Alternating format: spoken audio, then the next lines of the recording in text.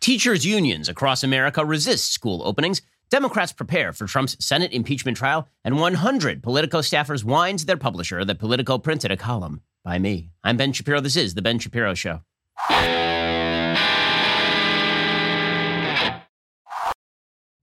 Today's show is sponsored by ExpressVPN. I protect my data with a VPN, so should you. Visit expressvpn.com/Ben. Well, speaking of which, if you haven't gotten a VPN yet, you really should. I mean, how many times do I have to tell you that ExpressVPN is indeed the best VPN? Now, maybe you have some questions. Like, did you believe a VPN isn't for you because you can use the internet just fine without a VPN? Wrong you are. The reality is that everybody can still link your online traffic to your actual ISP, and then it is not hard to find everything out about you. Anytime you go online, your internet service provider can see every single site you are visiting. Are you confused about how ExpressVPN works? Well, ExpressVPN is an app for computers and smartphones. It encrypts your network data, reroutes it through a secure server. That means you can use the internet more anonymously without having your activity tracked.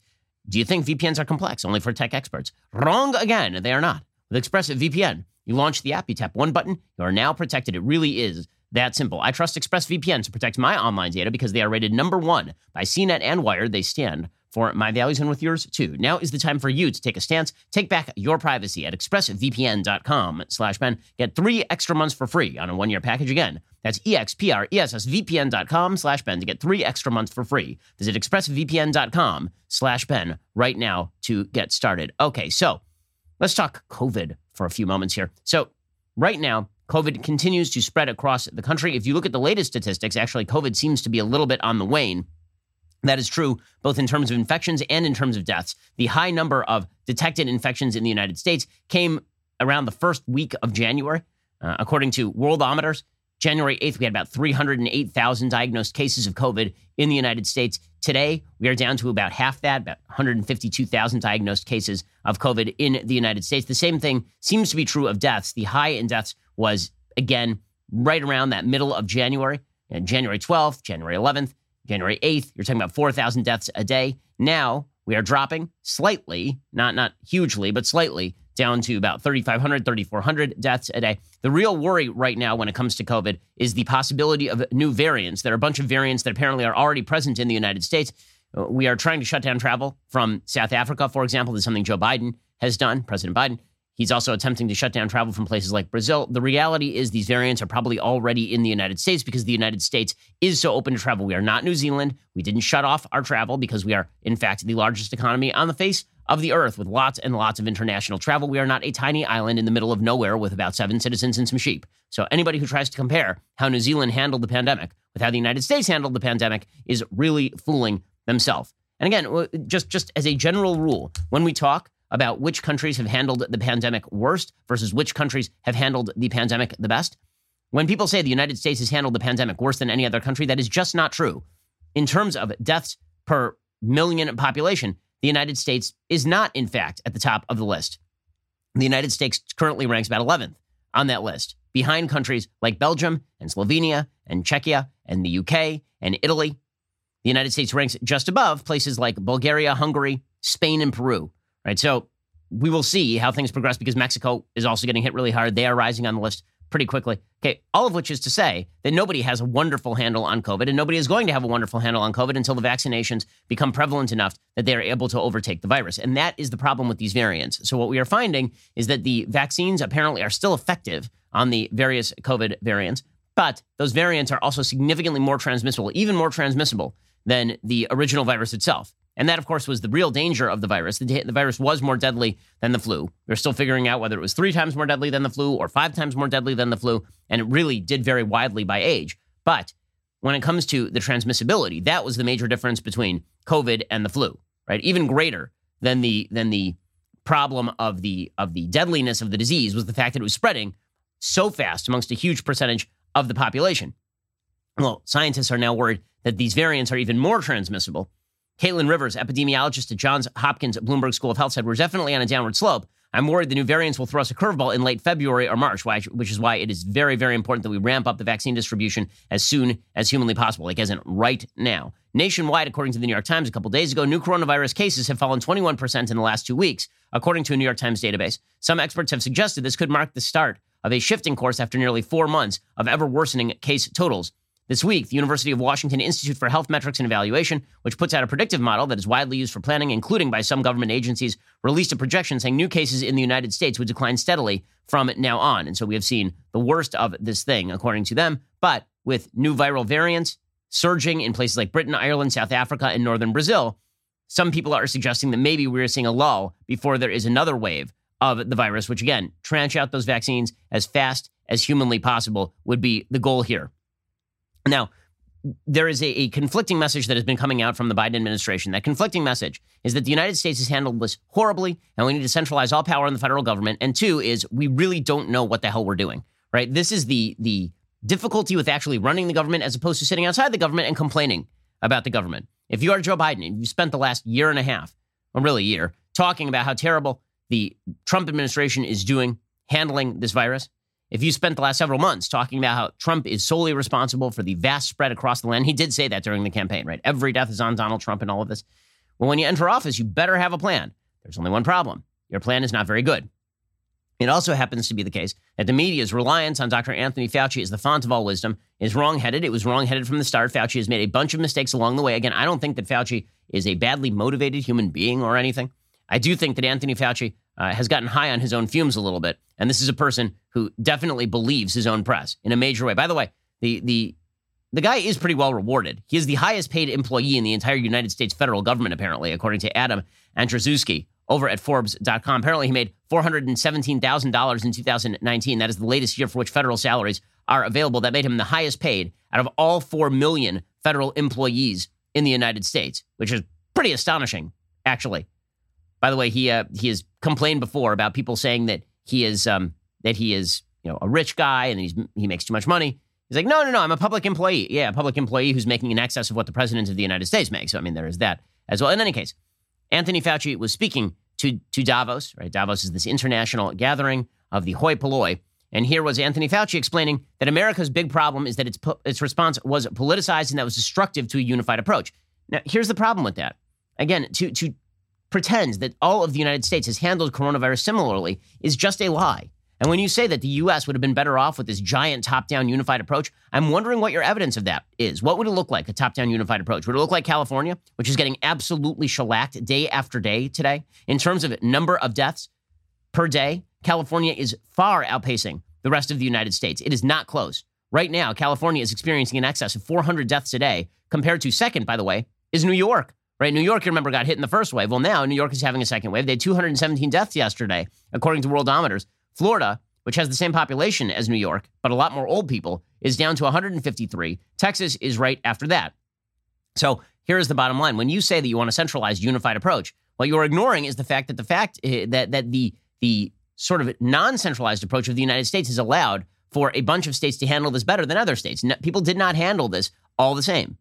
And considering how poorly places like New York and California apparently have handled it, that's not a bad thing. Here is Fauci, though, talking about how we need more government centralization. By the way, if you think the government has done like an unbelievable job here, let me just point out, the government essentially had a couple of jobs. One was to prevent the spread. They did not actually do that despite all of the lockdowns. Two was that they were going to tranche out the vaccines.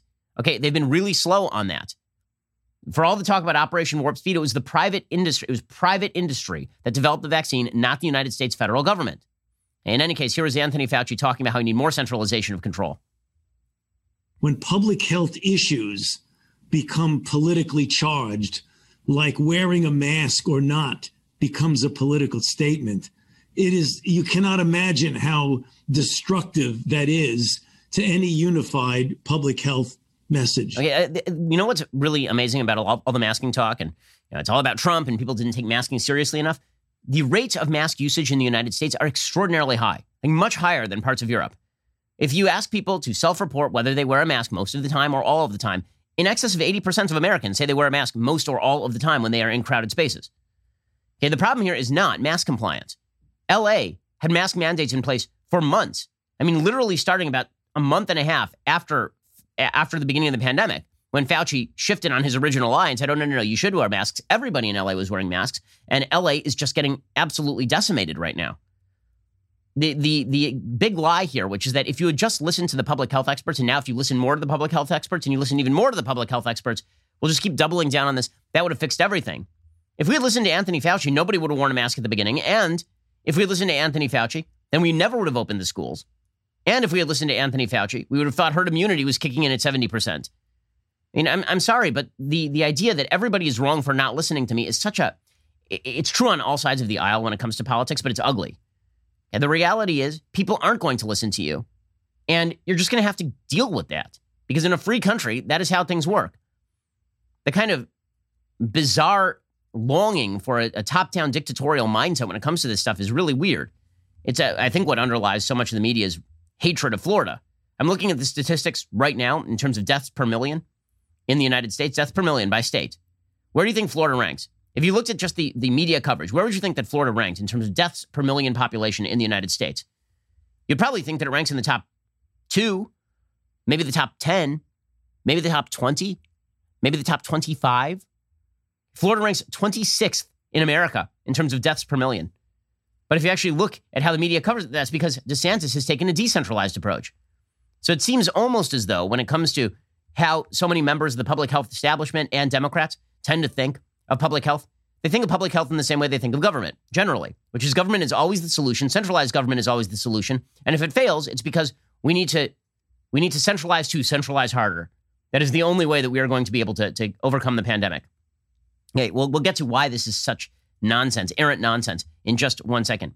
First, let's talk about the fact that it's been a long and difficult year, but now it's the beginning of a new year, and you're thinking about things that are on your to-do list, things you need to get done. One of those things is getting life insurance. Well, Policy Genius can help you cross it off with ease. Policy Genius makes it easy for you to compare more than 30 top insurers all at once and save over 50% in the process. Plus, there's no hassle because their licensed experts work for you, not the insurance companies. Here's how it works. First, head on over to PolicyGenius.com. In minutes, you can work out how much coverage you need. You can compare quotes from top insurers and find your best price. Policy Genius will compare policies starting at as little as $1 a day. You might even be eligible to skip that in-person medical exam. Once you apply, the Policy Genius team will handle all the paperwork and the red tape. If you hit any speed bumps during the application process, they will take care of everything for you. Soup to nuts. That kind of service has earned Policy Genius a 5-star rating across over 1,600 reviews on Trustpilot and Google.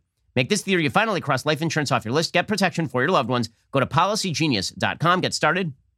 You could save 50% or more by comparing quotes and start the new year with one less thing to worry about. Policy Genius, when it comes to insurance, it's nice and incredibly important to get it right. Okay, so our public health officials, they just keep saying, why don't you listen to us? Why don't you listen to us more? Why don't you listen to us more? Maybe because you've been wrong 1,000 times. Speaking of public health officials who have been wrong 1,000 times, here's Anthony Fauci walking back his original assessment, which is that 100 million people were going to be vaccinated in the first 100 days of the Biden administration. Here he was on Sunday walking that back and being like, no, what I actually meant is that we will be tranching out 100 million vaccine shots. Remember, it takes 2 to fully vaccinate somebody. So there's a rather large, he was off by a factor of 50% and his original estimate here. Here is the world's greatest doctor, Anthony Fauci. Let me clarify that because there was a little bit of a misunderstanding. What we're talking about is 100 million shots in individuals. So shots, as in other words, when you get down to, let's say, a certain part of the 100 days, at the end of 100 days, you're going to have some people who will have gotten both shots and some will still be on their first shots. What the president is saying, 100 million shots in the arms of people within 100 days. Now, weird, because like a week ago, Joe Biden was saying it was going to be 100 million people vaccinated within 100 days. Okay, so really, well done, everybody. Everybody's done an amazing job here. And meanwhile, it turns out that centralized government policy has been the greatest driver of poverty in half a century. According to Bloomberg, the end of 2020 brought the sharpest rise in U.S. poverty rate since the 1960s. Economists Bruce Meyer from the University of Chicago and James Sullivan from the University of Notre Dame found that the poverty rate increased by 2.4 percentage points during the latter half of 2020 as the U.S. continued to suffer the economic impacts from COVID-19. That percentage point rise is nearly double the largest annual increase in poverty since the 1960s. This means an additional 8 million people nationwide are now considered poor. Moreover, the poverty rate for Black Americans is estimated to have jumped by 5.4 percentage points, or by 2.4 million individuals. The scholars' findings put the rate at 11.8% in December. While poverty is down from readings of more than 15% a decade earlier, the new estimates suggest the annual Census Bureau tally due in September will be higher than the last official pre-pandemic level of 10.5% in 2019. So the poverty rate has absolutely skyrocketed. We have also seen a massive, massive amount of drug overdose increases, a massive increase in suicide. The number of young Americans who are going to die of causes other than COVID-19 during this period may, at the end of the day, actually outpace the number of young Americans, meaning Americans under the age of 40, who actually die from COVID. Okay, the overdose figures are really, really brutal. Okay, so there is that. So our experts basically locked down the entire economy, created the sharpest rise in the poverty rate in 50 years, made the death rate for young Americans much higher than it otherwise would have been, instead of simply saying, okay, everybody who's the age of 65, we need to protect those people, and everybody else needs to go out and get back to work as soon as humanly possible with the protections that are available, which was always the best policy.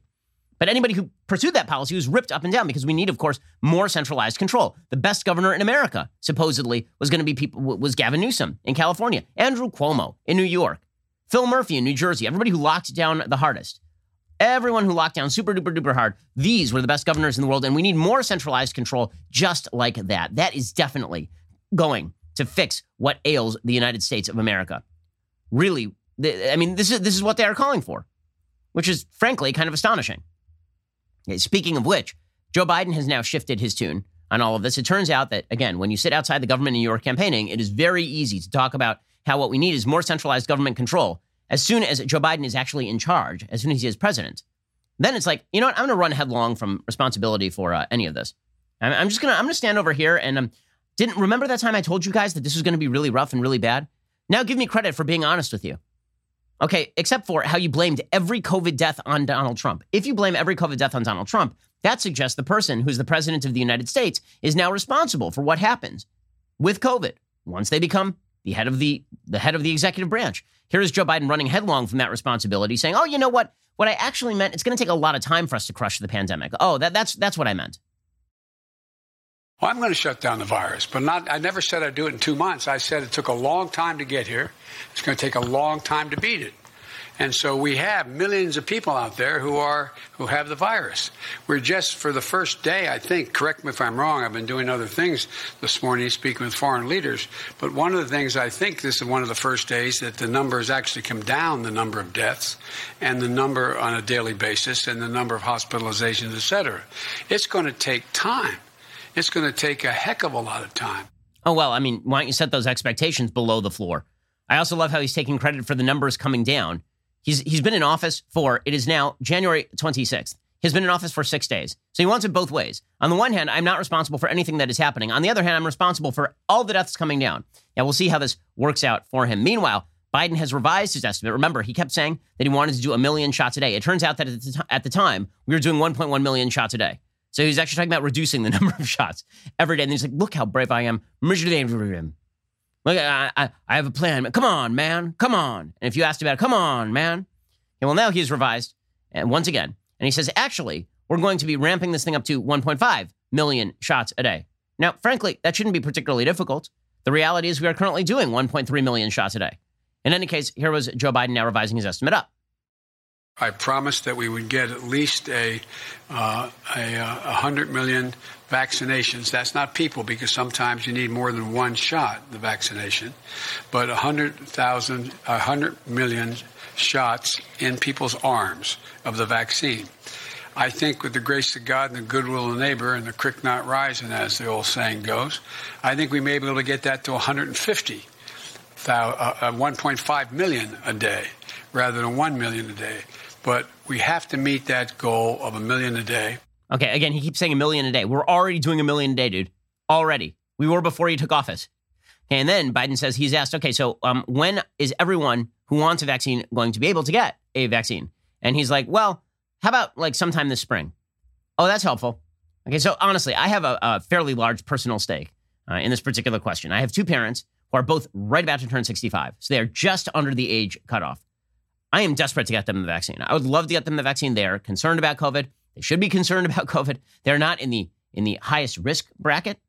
And again, for people who are otherwise healthy and are 64 years old, the risk of COVID is not, 100 out of 1,000 are going to die. It's more like 4 out of 1,000, 3 out of 1,000 are going to die. But those are not stats you want to take anyway. So I would love to get my parents the vaccine, like as soon as humanly possible. So I actually have a personal stake like millions and millions and millions of Americans do in making sure that we can get the vaccine as soon as possible. So he has asked, okay, so when will anyone who wants the vaccine be able to get the vaccine? And he's like, well, sometime. Sometime. Appreciate it. Wow, I feel the confidence rising. Wow, I feel so much better about things now.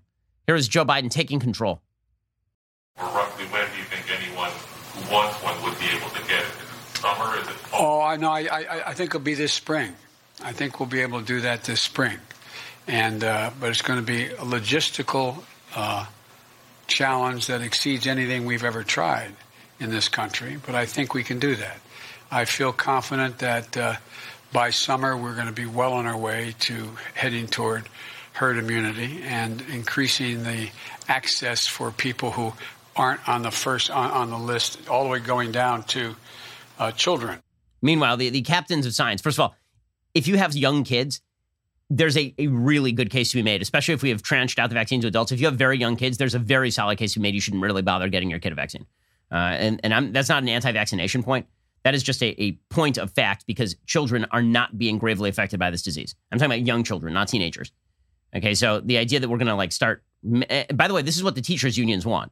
I can get to that in a second. There are a lot of teachers' unions right now who are actually pushing that every child, like my 4-year-old, would have to get a vaccine shot for COVID. My 4-year-old is at zero risk, statistically speaking.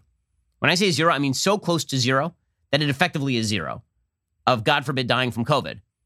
And these teachers' unions never want to reopen. And that is the main point. When it comes to the politics of COVID, the notion that it's just being driven by the science, it's just nonsense. It's just nonsense. I'm sorry. All over the country, there are people who are taking differential approaches to COVID. All over the world, people are taking differential approaches to COVID. The notion that you can just point at science to justify whatever your dumb agenda item is of the day is just not the case. We'll get to more of this in just 1 second. First, let us talk about the fact that there are a lot of people who are dropping off packages at your front door these days. A lot happens at that front door. In my house, we get food deliveries, and we're getting groceries, we're getting packages delivered from various companies, and then I have to keep track of my kids. I mean, I've got my kids who are trying to run out the front door because they want to play in the front yard, and there's all sorts of stuff happening in my house. I need Ring devices on my house. That's why when we moved, one of the first things my wife did is she turned to me and she said, we need to get Ring on the house. Now is the perfect time to upgrade your doorstep with the Ring video doorbell. With Ring, you can see and speak to whoever is at your door from anywhere, right on the phone. You're never going to miss a visitor, whether it's your neighbor, your dinner, your groceries. You can keep those packages and deliveries safe.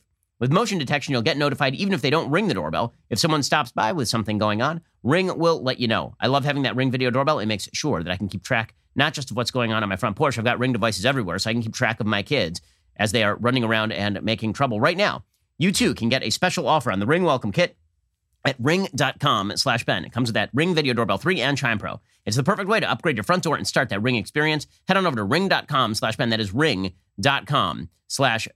Okay, speaking of the idea that is promoted by folks on the left, just follow the science. So Gavin Newsom has now canceled California's stay-at-home orders across the state. So that will allow restaurants and businesses in some counties to reopen outdoor dining and other services. Now, there was never any scientific data to back the closing of outdoor dining in the first place. There's zero data that suggests that outdoor dining is a chief vector of COVID transmission. But now, magically, the week after Joe Biden takes office, Gavin Newsom is now going to redo all of the regulations in California surrounding COVID. How strange. How strange. I mean, wow. Must be that the science is dictating that, right? There's only one problem. The science is absolutely not dictating that. He lifted California's emergency stay, this is according to Yanon Weiss, who's been following this stuff closely. He lifted California's emergency stay-at-home orders with 50% fewer ICU beds available now than the day he implemented it. Okay, so literally the day he implemented it, there were a certain number of ICU beds available, pretty high number of ICU beds available, and he implemented the curfew and indoor dining and all the rest of it. We now have a much, much higher percentage of California's ICUs filled by COVID-positive cases, and now he's like, you know what? Going to reopen. Almost as though the science isn't dictating this. The politics is dictating this. But that's always the case. Okay, when it comes to COVID policy, so much of it is driven by politics. So much of it. And the most obvious example of this, of course, is the teachers' unions. So teachers' unions are basically now saying they just don't want to teach ever again. Now, for my money, I'm fine with that. Seriously. I hope everybody homeschools. I hope everybody pulls their kids out of schools, puts them in parochial schools, puts them in private schools. Take the money out of the public school system. Take these teachers' unions at their words. Right? They don't want to teach? Fine. I don't want you teaching my kids because I think that you guys are basically garbage at it generally anyway. I think that the teachers' unions protect the worst teachers at the expense of the best teachers. I think that you value seniority over quality in your teachers. I think that you create ridiculous educational missions that have very little to do with the education of the American public school child. So you guys don't want to come into school? Good news. Millions and millions of Americans have realized over the past year they're not sure they want you teaching their kids. But if you are a member of the Democratic Party and your big push is that public education done by teachers' unions is one of the jewels of the American system, then wouldn't you stand up to the teachers' unions at these point and say, you know, guys, you really should go back to work? There's a new study out. That new study suggests that there really is no elevated risk for teachers above the general population. That, of course, is not a shock at all. We've known this for quite a while, that there really is no elevated public risk in terms of teachers over the general population. In fact, you would imagine they're probably at less risk generally, especially if they're teaching young kids. Young kids are not transmitting this disease in the same way that older children are. It also happens to be the case that younger teachers, right, if you're a 22-year-old teacher, for second graders, your level of risk is really, really minimal. It's much lower than you going to a bar that same night. But in a bunch of different states, we've got bars that are open and schools that are closed, which is madness. According to The Hill, the Chicago's teachers union voted to defy Chicago Public Schools' reopening plans for teachers and staff due to coronavirus concerns, the union announced on Sunday. The teachers union, for the nation's third largest school district, decided to allow all educators to conduct work remotely starting on Monday, the day kindergarten through 8th grade staff were expected to return in person. So these are specifically teachers for young kids. The CTU reported 86% of its 25,000 members participated in the electronic vote on Thursday, Friday, Saturday. 71% of voting members decided to deny the district's current plan to come back to in-person learning. A CTU release said it means the overwhelming majority of you have chosen safety. CPS did everything possible to divide us by instilling fear through threats of retaliation. You still chose unity, solidarity, and to collectively act as one. By the way, this just demonstrates, once again, public sector unions are a blight on the American political system. Public sector unions which bargain collectively against the taxpayer and pay off the politicians to bargain on their own behalf. It's one of the most corrupt deals in all of American politics, maybe the most corrupt deal. Essentially, you now have unions that pay to get politicians elected. They then negotiate with the politicians against the taxpayer, and the politicians use the union money in order to get reelected. It's truly impressive legal grift. The Chicago Sun-Times labeled the vote unusually close for CTU labor actions because 94% of voting members usually decide when to strike. The Chicago district's official sent a letter to families on Sunday saying the return date for teachers will be delayed until Wednesday to allow for more time for negotiations and to avoid risking disruption to student learning. Now, again, there's no science to back this. The science to suggest that these teachers are at risk and that they can't come back until X, Y, or Z, it's just nonsense. It's not true. In fact, there are serious questions as to whether this particular teacher strike is legal under the regulations. But it's not just Chicago's teachers' unions. It's in Ohio as well. According to WTOL, the largest teachers' unions in the state are responding after Governor Mike DeWine announced 96% of public school districts in Ohio have signed a form committing to in-person learning by March 1st. The unions, including the Toledo Federation of Teachers, say in a joint statement that Governor DeWine is using vaccines as a bargaining chip to open schools by March 1st. The statement says teachers, students, families, and cities will face dire consequences if schools are pressured to reopen before it is safe to do so. Okay, it's just a lie. It's not true. Okay, so they're pushing that. New Jersey teachers, they say that they don't want to come back until every single student in these schools is tested. Again, that is nuts. First of all, the false positive rate on the tests alone would probably make it impossible to open the schools. But beyond that, are you insane? Okay, the children are not the chief vector of the transmission. There's more danger of you hanging out in the teachers' union with the other teachers than of you teaching the kids. Okay, perhaps the greatest example of this insanity is members of the Washington Teachers Union claiming that reopening schools for in-person learning is an example of white supremacy and saying that if we value the mental health of students, that is a form of white privilege.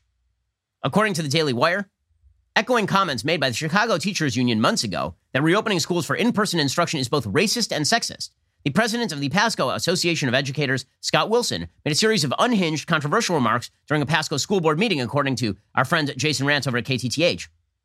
The comments were captured on video as the Board of Education conducts its meetings on Zoom amidst the coronavirus pandemic. This particular teachers union head compared the effort to reopen schools to the riot at the U.S. Capitol.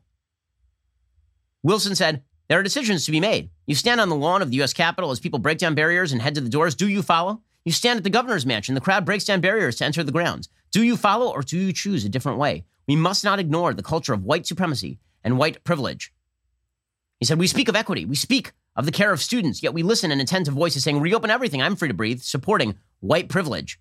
Okay, in reality, the people who are the most harmed by all of these stay-at-home orders have been children who are black and Hispanic, because disproportionately, kids who are black and Hispanic go to public schools.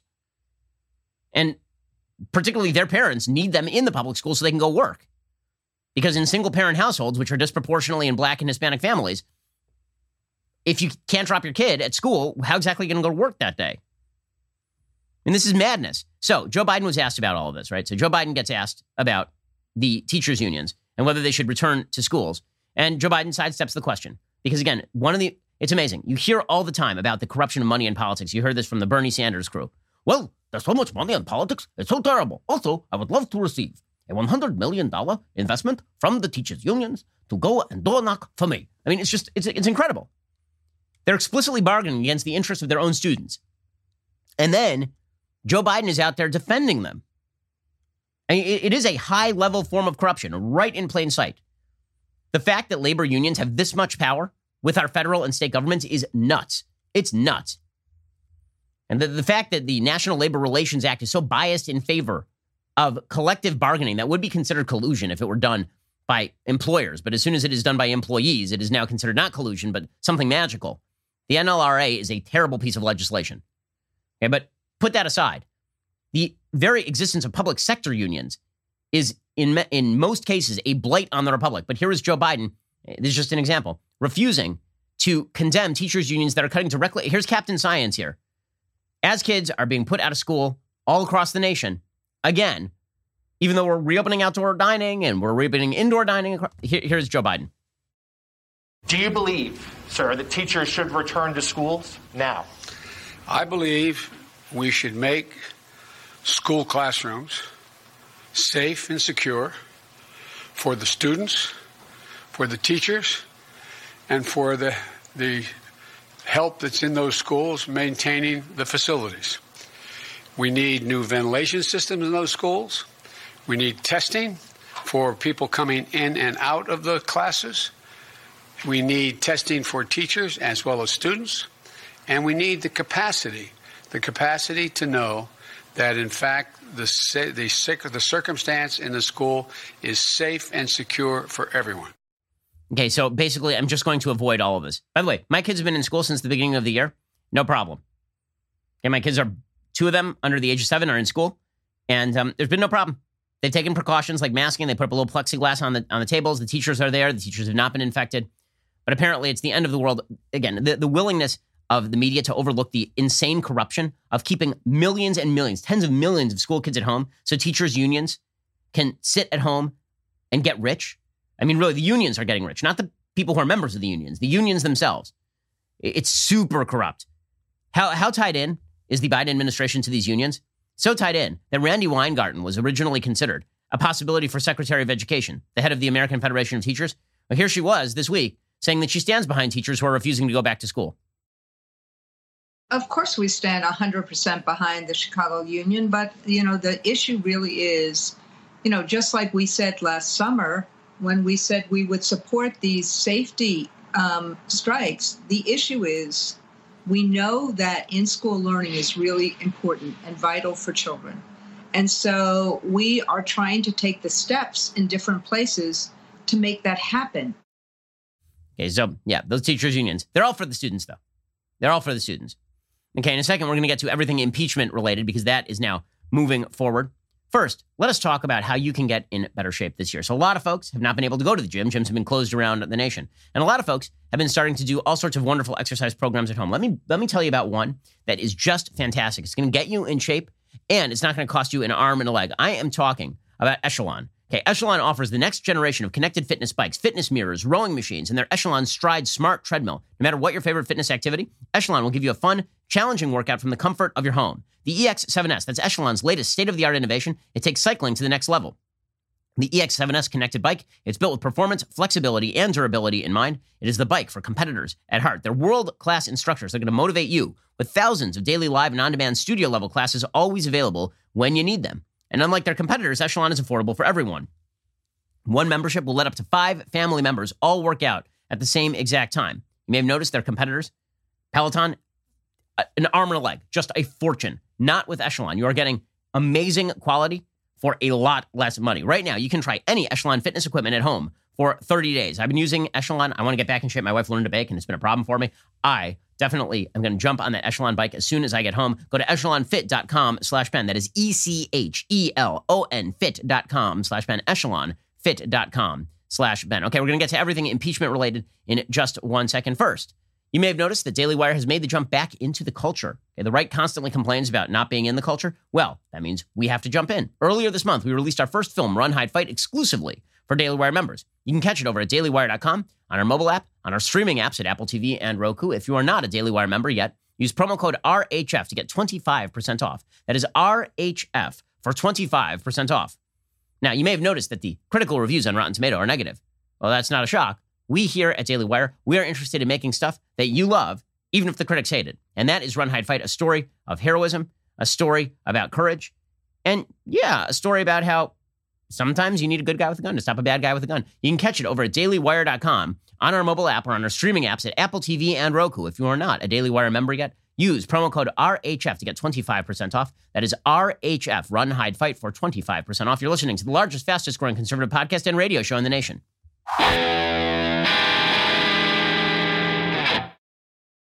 Meanwhile, the House impeachment managers have decided to deliver the articles to the Senate. They walked these things, the articles, solemnly over to the Senate chamber. Apparently only about 3 Republicans were there. And then the Democrats were very angry that more Republicans didn't show up to receive the articles of impeachment. Why aren't they taking this seriously? Why aren't they taking this seriously? Well, I mean, there are a couple of reasons. One is that pretty much everybody can see what this mostly is. It isn't to say there isn't a case for convicting Trump in the Senate. You know, Liz Cheney, I think, has made that case. What it is to say is that it is pretty obviously by Democrats a political ploy. Okay, most of what is going on right here is a political ploy. So here is the logic. Everybody knows, including the Democrats, that Trump isn't actually going to get convicted here. He isn't going to get convicted because the articles of impeachment are not specific. They do not even allege a real crime. Okay, when they say that he incited violence, he literally said at that rally that he wanted people to peacefully protest. Now, does that mean it was good what he did? No. Many things can be not good. Presidents do not good things. I would say 80% of the time, they're doing not good things. Okay, but does that mean that every single thing that they do is impeachable conduct? Now, impeachment, again, is a political tool, so you can impeach for anything. But typically, if you're going to allege a crime like incitement, you'd actually have to bring the goods. The problem is, what is the neutral standard that is going to be used here for impeachment? If the neutral standard is going to be a person who is an office holder is not allowed to challenge or doubt the results of an election, that neutral standard obviously doesn't hold, because we saw several years here of Democrats suggesting the 2016 election was rigged by the Russians. Okay, if the neutral standard is you're not allowed to use inflammatory language such that some bad people could get it in their heads to go do a bad thing, that also is not going to hold because, as we have seen, many times this has happened on a wide variety of political perspectives. Anybody who has a large enough crowd is going to have some nuts in the crowd. Now, again, none of that is to say that Trump's rhetoric was good or that Trump saying what he said about the election wasn't true, was somehow true. None of it was. Okay, putting all of that aside, okay, the impeachable conduct here, there's really not a solid neutral standard of conduct here that is going to apply. And what I've seen is that the results of Trump's conduct were so egregious that he requires impeachment on just a moral level. I guess you can make that case, okay, but then you would have to make the case that literally anybody who uses inflammatory language in American political life and then somebody goes and does something bad, even if they didn't call for that person to do something bad, ought to be thrown out of American public life. And you can see that there are folks who are extending the logic here. So, for example, Joe Scarborough immediately extended the logic to Josh Hawley. So Josh Hawley did something I thought was incredibly cynical, right? I said it at the time. I thought it was a very cynical move by Josh Hawley to suggest that he could challenge electors or overthrow the results of the election by simply suggesting that there was some sort of vague voter irregularity or fraud. In fact, when asked directly whether there was voter fraud or irregularity sufficient to overthrow the electors themselves, Hawley demurred on that particular question. So it was pretty obvious that what he was doing was cynical. A cynical action by politicians is not, in fact, impeachable action by politicians, nor is it typically linked to violence. That's not what Joe Scarborough had to say. He says that Josh Hawley incited the violence, right? It's not just Trump. Hawley incited the violence. Presumably Ted Cruz incited the violence. Presumably every single one of the Republican legislators who voted to challenge the election incited the violence. All of them are responsible for inciting. Now, again, those things could be bad and also not inciting of violence. And understand that this is part of a broader rubric from the left, that anything that they don't like is quote-unquote incitement to violence. You'll notice that the left never holds that standard with regard to a Bernie Sanders supporter shooting up members of a congressional baseball game. You'll never hear the argument that Barack Obama's language with regard to police is responsible for a Black Lives Matter supporter shooting dead 6 police officers in Dallas in 2016. You won't hear that nearly ever. You're not going to hear that it was Democratic views of policing and race in America that incited $1 to $2 billion worth of property damage and violence over the summer, right? That's not a standard that is going to be held here. Okay, the idea here is just that it's only conservatives and Republicans who are to be held to this particular standard. Now, again, I can think that we all ought to bring down the temperature, and that's fine, right? That's fine. Does that mean that people ought to be cast out of public life for using inflammatory language? If so, it's going to be difficult to do politics in the future. In any case, here is Joe Scarborough basically suggesting it's not just Trump that must go, it's every single person who supported Trump on any level since the election. I mean, he's a seditionist. He led an insurrection. He's responsible for cops being murdered. He's responsible for everything that we saw. He was at the forefront of it. He should be kicked out of the United States Senate. And here's the thing. Democrats know this is going nowhere. So here is Joe Biden yesterday saying, you know what? Impeachment, it has to happen. Well, CNN reports that Biden says impeachment has to happen even though there's not going to be a conviction. He told me, Aaron, quote, just a few minutes ago, I think it has to happen. He said that he did understand the effect that it could have, of course, given that it will basically be all-consuming for the Senate, given however long it could last. But, Aaron, he said he thinks the effect if that trial for President Trump, former President Trump, didn't happen would have a worse effect if it did not go forward. And so we talked about this. Of course, Joe Biden is someone who served in the Senate for a very long time. I asked him if he thinks that Donald Trump would be acquitted for a second time. He said that he does not believe 17 Republican senators would vote to convict him. Okay, so if the conviction is not a real likelihood, then what is the real goal here? Right, so the real goal here is twofold, obviously. Well, maybe threefold. One is to castigate Republicans as lacking moral principle if they don't vote to convict Trump after he's already out of office. And again, I think that as this thing drags on, more and more Americans are going to be like, why are we bothering with this? Because Americans just don't have a taste for this sort of stuff after the person is out of office. Okay, but there are two other goals here as well. Okay, goal number, it's a win-win for Democrats, obviously. Okay, again, the analysis I'm about to do here is a pure political analysis. It is not about the morality of actually holding Trump to conviction here. Right, holding Trump to conviction, I think that reasonable minds can differ on whether what Trump did constitutes quote-unquote impeachable conduct. Because again, I have a real tough time suggesting that just because somebody uses inflammatory language without actually inciting violence, they're then responsible for what happens next. I just think that's an unsustainable standard in American political life. But, and again, I've been consistent on that left to right. But putting that aside, the actual politics here, what are Democrats actually doing here? Do I think that this is all about principle for Democrats? No, I really don't think this is all about principle for Democrats, like at all. I think for the vast majority of elected Democrats, this is about a win-win scenario. Scenario number one, Trump goes up for conviction in the Senate. It is voted down. And Trump then claims, look, they tried to get me again. And then he runs in 2024, which is what Democrats would like, right? Democrats want Trump to run in 2024. They think he is eminently beatable. Last election shows that that is not a malformed thought. They believe that Trump in a Republican primary would still garner 25, 30% of the vote. There's every likelihood that that would happen. And so for them, they're like, okay, so scenario number one is Republicans vote down the conviction. We then get to castigate the entire Republican Party as amoral and immoral. And to boot, Trump will then run again. So it'll really finish them for years to come. Then there's possibility number two, which is that you somehow get enough Republicans to vote to convict. And Trump is barred from holding future office. Okay, well, then all that would happen, presumably, is that Trump would start a third party. He'd prop up some other figure as the head of that third party, and he would just break the Republican Party right down the middle, right? He's already talked about starting a Patriot Party, right? He's already talked, which, by the way, according to some polls, is polling higher than the Republican presidential party would be in 2024. Now, again, we're 4 years out. But for Democrats, the goal here is chaos. I don't actually believe that this is about holding people to account for most of the elected Democrats. I think this is much, and these elected Democrats, they don't hold anybody to account. They wouldn't even pass a resolution censuring Ilhan Omar for being an anti-Semite. Like, I don't buy it.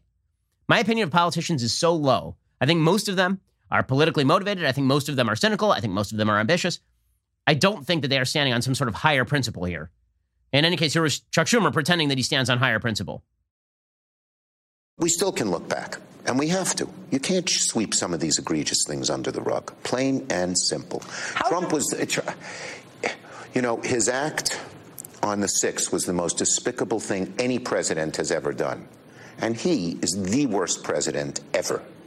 And you cannot just, let's move on. You got to look back. Okay, so first of all, the reason that they keep saying they want to look back is, of course, so then they can look at Trump and they keep saying how wonderful Biden is.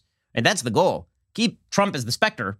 And then you just say, well, by contrast, look how normal things are now. Look how amazing things are now. Also, the idea that this is the worst thing any president has ever done is make a speech on the Washington Mall in which you encourage people to peacefully protest while using inflammatory language. Like, of all the things presidents have done, no, I actually don't think that, put aside what the supporters did. What the supporters did is one of the worst things in American history, right? Breaching the actual Capitol building, looking for blood. That's one of the worst things in American history. What Trump actually did that day, is that the worst, like the worst thing? The president, like, frankly, I think that it's worse what he did by calling Brad Raffensperger. I think that it's worse what he did by simply suggesting over and over and over that the election was stolen for months on end. I think that was worse. One of the worst things, the worst thing a president has ever done. We've had presidents who interned hundreds of thousands of Japanese people. We've had presidents who screened Birth of a Nation in the White House. We had presidents who held slaves. Like, no. No on that one. But with that said, the political manipulation here is quite clear. Quick note. John Roberts, the Chief Justice of the Supreme Court, normally would preside over an impeachment trial. He has demurred. He says, I'm not going to do that. So it's going to be a Democrat presiding over the impeachment trial, which just makes the thing even more of a circus than it otherwise would be.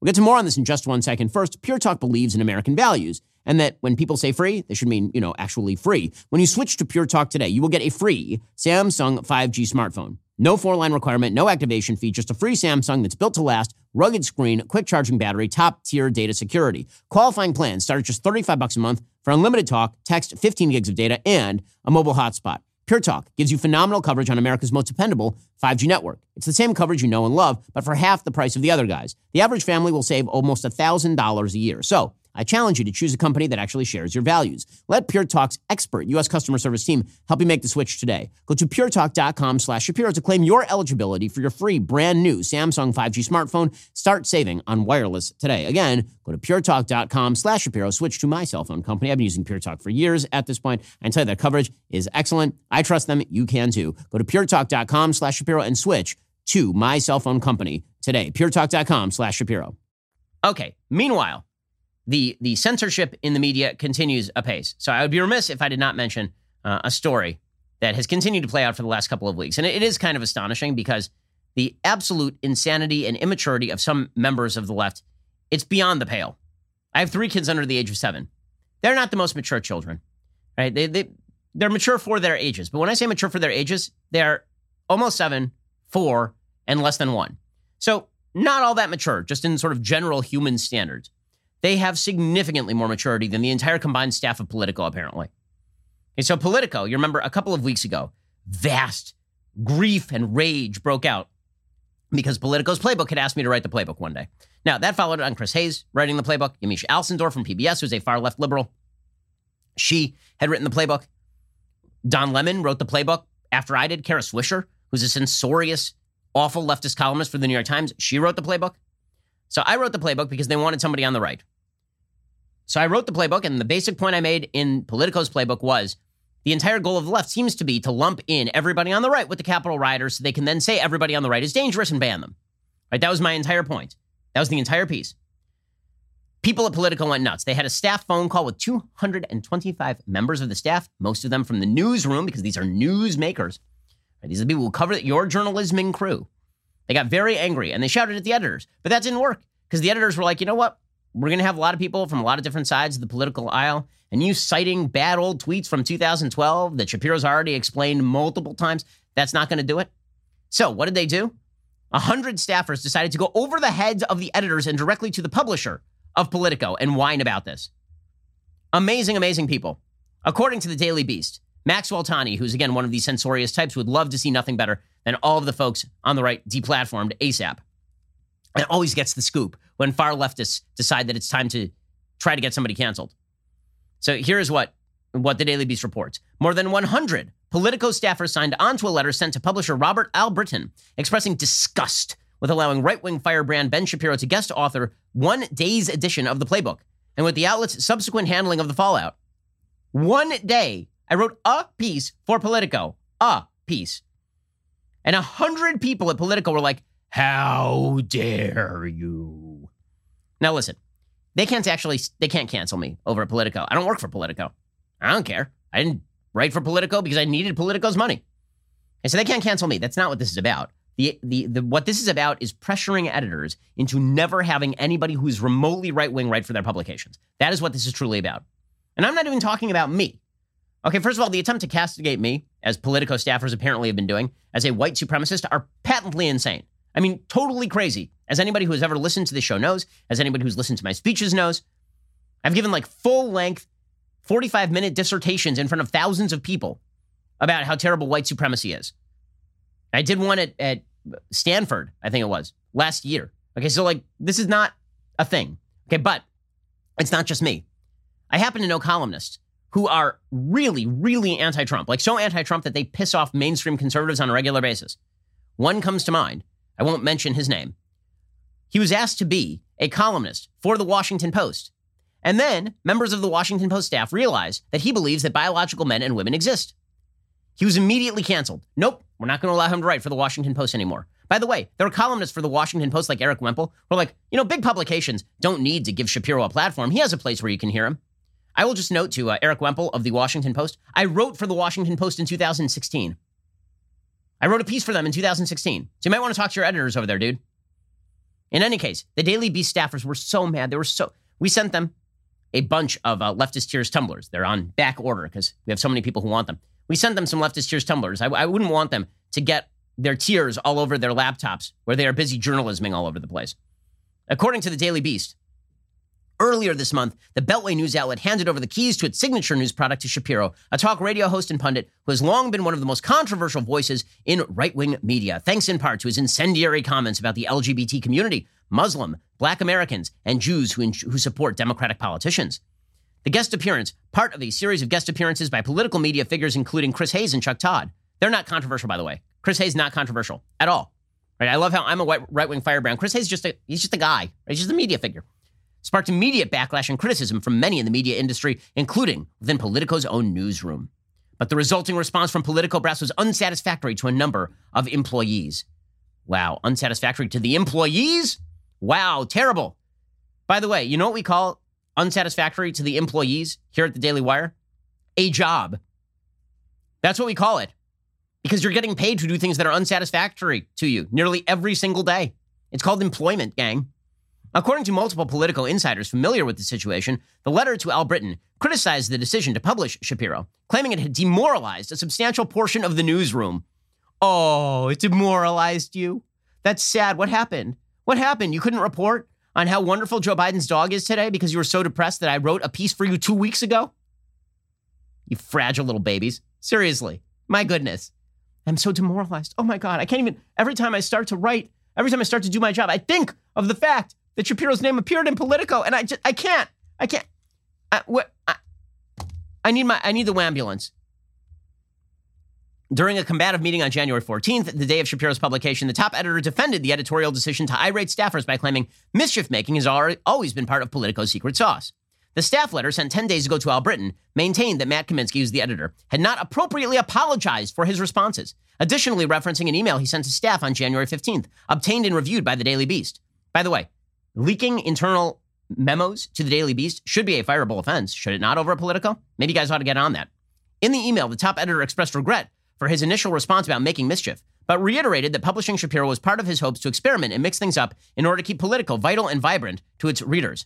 In response, the letter's signees asked Al Britton how Shapiro's extensive record of bigotry can be considered vibrant or vital, because that's the way this works. Okay, the way that it works is if you've ever said anything that you regret, or if you've ever said anything that people can interpret wrongly as terrible and horrible and no good and very bad, this means that you must never be allowed to speak ever again, ever in history. I'm glad Politico staffers are so pure. Man, the woke mob, you either join it or they come after you. That's the way that it works over there. Elsewhere in the note to their publisher, the Politico staffers called for a commitment to clarify and improve the outlet's editorial standards, an increase in newsroom diversity. So it's just a demand letter. It's just that these guys are going to hold hostage Politico's image so they can get a bunch of crap that Politico doesn't want to do. A commitment to clarify and improve the outlet's editorial standards, which means we want a veto on what gets printed, just like the New York Times has basically handed over veto power to the pseudo-journalist and fictionalized historian Nicole Hannah-Jones. An increase in newsroom diversity, so they want hiring based on race. An editor's note on Shapiro's edition of Playbook. So they want like a little note at the bottom saying Shapiro's a bigot, but we published him anyway. We're really sad about that, but we're not pulling it. And an internal apology for the management response to staff criticism of publishing Shapiro. Despite the 100-plus signatures to the note, some Politico staffers stressed to the Daily Beast it did not represent the overall mood at the publication. Several of the company's 300 editorial employees said they hadn't even heard about the effort or weren't asked to sign the letter. Others said they were encouraged that Kaminsky and other top editors have been meeting over the past several days with newsroom employees in attempts to avoid blow-ups like the Shapiro saga. Well, I mean, I'm so glad that they've been meeting with the whiniest among them to avoid the blow-ups. Okay, all of this speaks to a broader problem, not just in media, but also in social media. So Twitter is now launching a new program in which community members are going to be able to warn Twitter about other people saying the bads. Twitter on Monday, according to Fox News, has unveiled a new community-driven approach to misleading information on its platform, allowing users to add notes to tweets they believe are false in an attempt to, quote-unquote, add context for other users. Oh, good. This can't be misused in any way. We're going to crowdsource fact-checking over at Twitter. Wonderful idea. No way that this goes wrong in any way. It's called Birdwatch. On Birdwatch, no account and no tweet is exempt from annotation, meaning users can add context to tweets posted by news outlets, reporters, and elected officials. Birdwatch will allow users to identify information in tweets they believe are misleading or false and write notes or notations to those tweets in a way they feel is providing informative context. Participants will be able to annotate any tweet once. They will have the option to cite source material in their annotation, including from news outlets, meaning users can annotate one news outlet's tweets by citing other news outlets' tweets. Oh, good. Sounds great. So it's a community-driven approach. Okay, so here's the thing. When you have a majoritarian-driven approach to denying particular arguments as anti-factual, that is the precise opposite of free speech. Okay, free speech is about protecting voices that require protection, namely minority voices generally. Twitter instead is going to be like, what if the mob gets you? Okay, that already exists. It's just called Twitter. That's all. It's just called Twitter. Twitter explained to Fox News the company is not doing a fact check with Birdwatch and that it is not a true or false tool, but instead a way to, quote unquote, add context. And this is the way the fact checkers do it at these major companies, right? They no longer just rate whether your statement is true or false. Instead, they say they're going to add context, except when they are trying to not add context, right? When they're trying to not add context, then they just don't add the context. Then they just rate the statement on the pure true and false of the statement. It's pretty incredible how they do all of this. Really well done stuff. Okay, so Rupert Murdoch, who is, of course, coming under fire because Fox News has become the focal point of the left's attempts to silence them. That's not a shock in any way, shape, or form, of course, because the left has been attempting to silence Fox News literally since inception. So Rupert Murdoch gave a speech the other day in which he condemned the awful woke orthodoxy. Good for him. For those of us in media, there's a real challenge to confront. A wave of censorship that seeks to silence conversation, to stifle debate, and to ultimately stop individuals and societies from realizing their potential. This rigidly enforced conformity, aided and abetted by so-called social media, is a straitjacket on sensibility. Too many people have fought too hard in too many places for freedom of speech to be suppressed by this awful woke orthodoxy. He happens to be correct about this. The goal then is shut down Fox News. You have Margaret Sullivan, the Washington Post columnist, literally tweeting out Media Matters links of Fox News advertisers. And people on the right, by the way, going along with some of this stuff because they're so angry over what happened on January 6th that they are willing to go along with the left's version of everything that the right says is dangerous, and so we must ban it.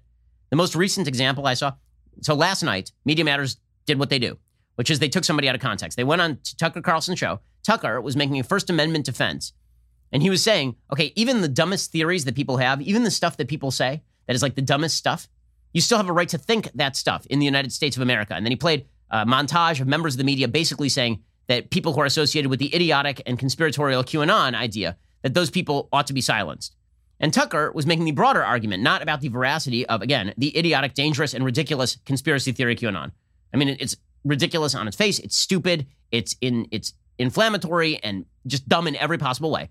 That was not Tucker's point. Tucker's point was, you still have a right to think dumb things in the United States, which used to be sort of the baseline of freedom, right?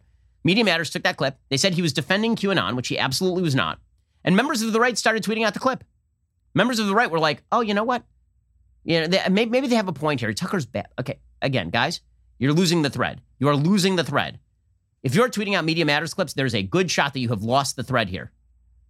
It was always a matter of for the left, it's all about weaponizing. It is all about, not for good-hearted liberals. Again, there are good-hearted liberals who I think differ with people like me on impeachment. That's fair. That's fine. But I think there are a lot of people who are not liberal, who are just leftists, and they're using every opportunity they can to quash people who they disagree with on every single side. And it's disgusting. And it's gross, and it's terrible for the country. Alrighty, we're going to be back here later today with an additional hour of The Ben Shapiro Show. In the meantime, head on over to the Michael Knowles Show. Disney Plus is now censoring classic films for children under 7. I don't know if you knew this. They're like taking down Peter Pan and Dumbo, so my kids can't watch them because they are supposedly racially insensitive. Michael will get into that news in today's show. That is available right now. I'm Ben Shapiro. This is The Ben Shapiro Show. If you enjoyed this episode, don't forget to subscribe. And if you want to help spread the word, please give us a 5-star review and tell your friends to subscribe too. We're available on Apple Podcasts, Spotify, and wherever you listen to podcasts. Also, be sure to check out the other Daily Wire podcasts, including The Andrew Klavan Show, The Michael Knowles Show, and The Matt Walsh Show. Thanks for listening.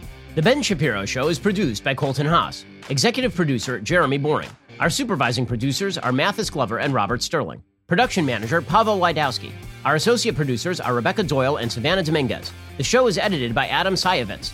Audio is mixed by Mike Coromina. Hair and makeup is by Fabiola Cristina. Production assistant, Jessica Kranz. The Ben Shapiro Show is a Daily Wire production. Copyright 2021. President Biden extends the pandemic timeline as 15 days to slow the spread closes in on a year.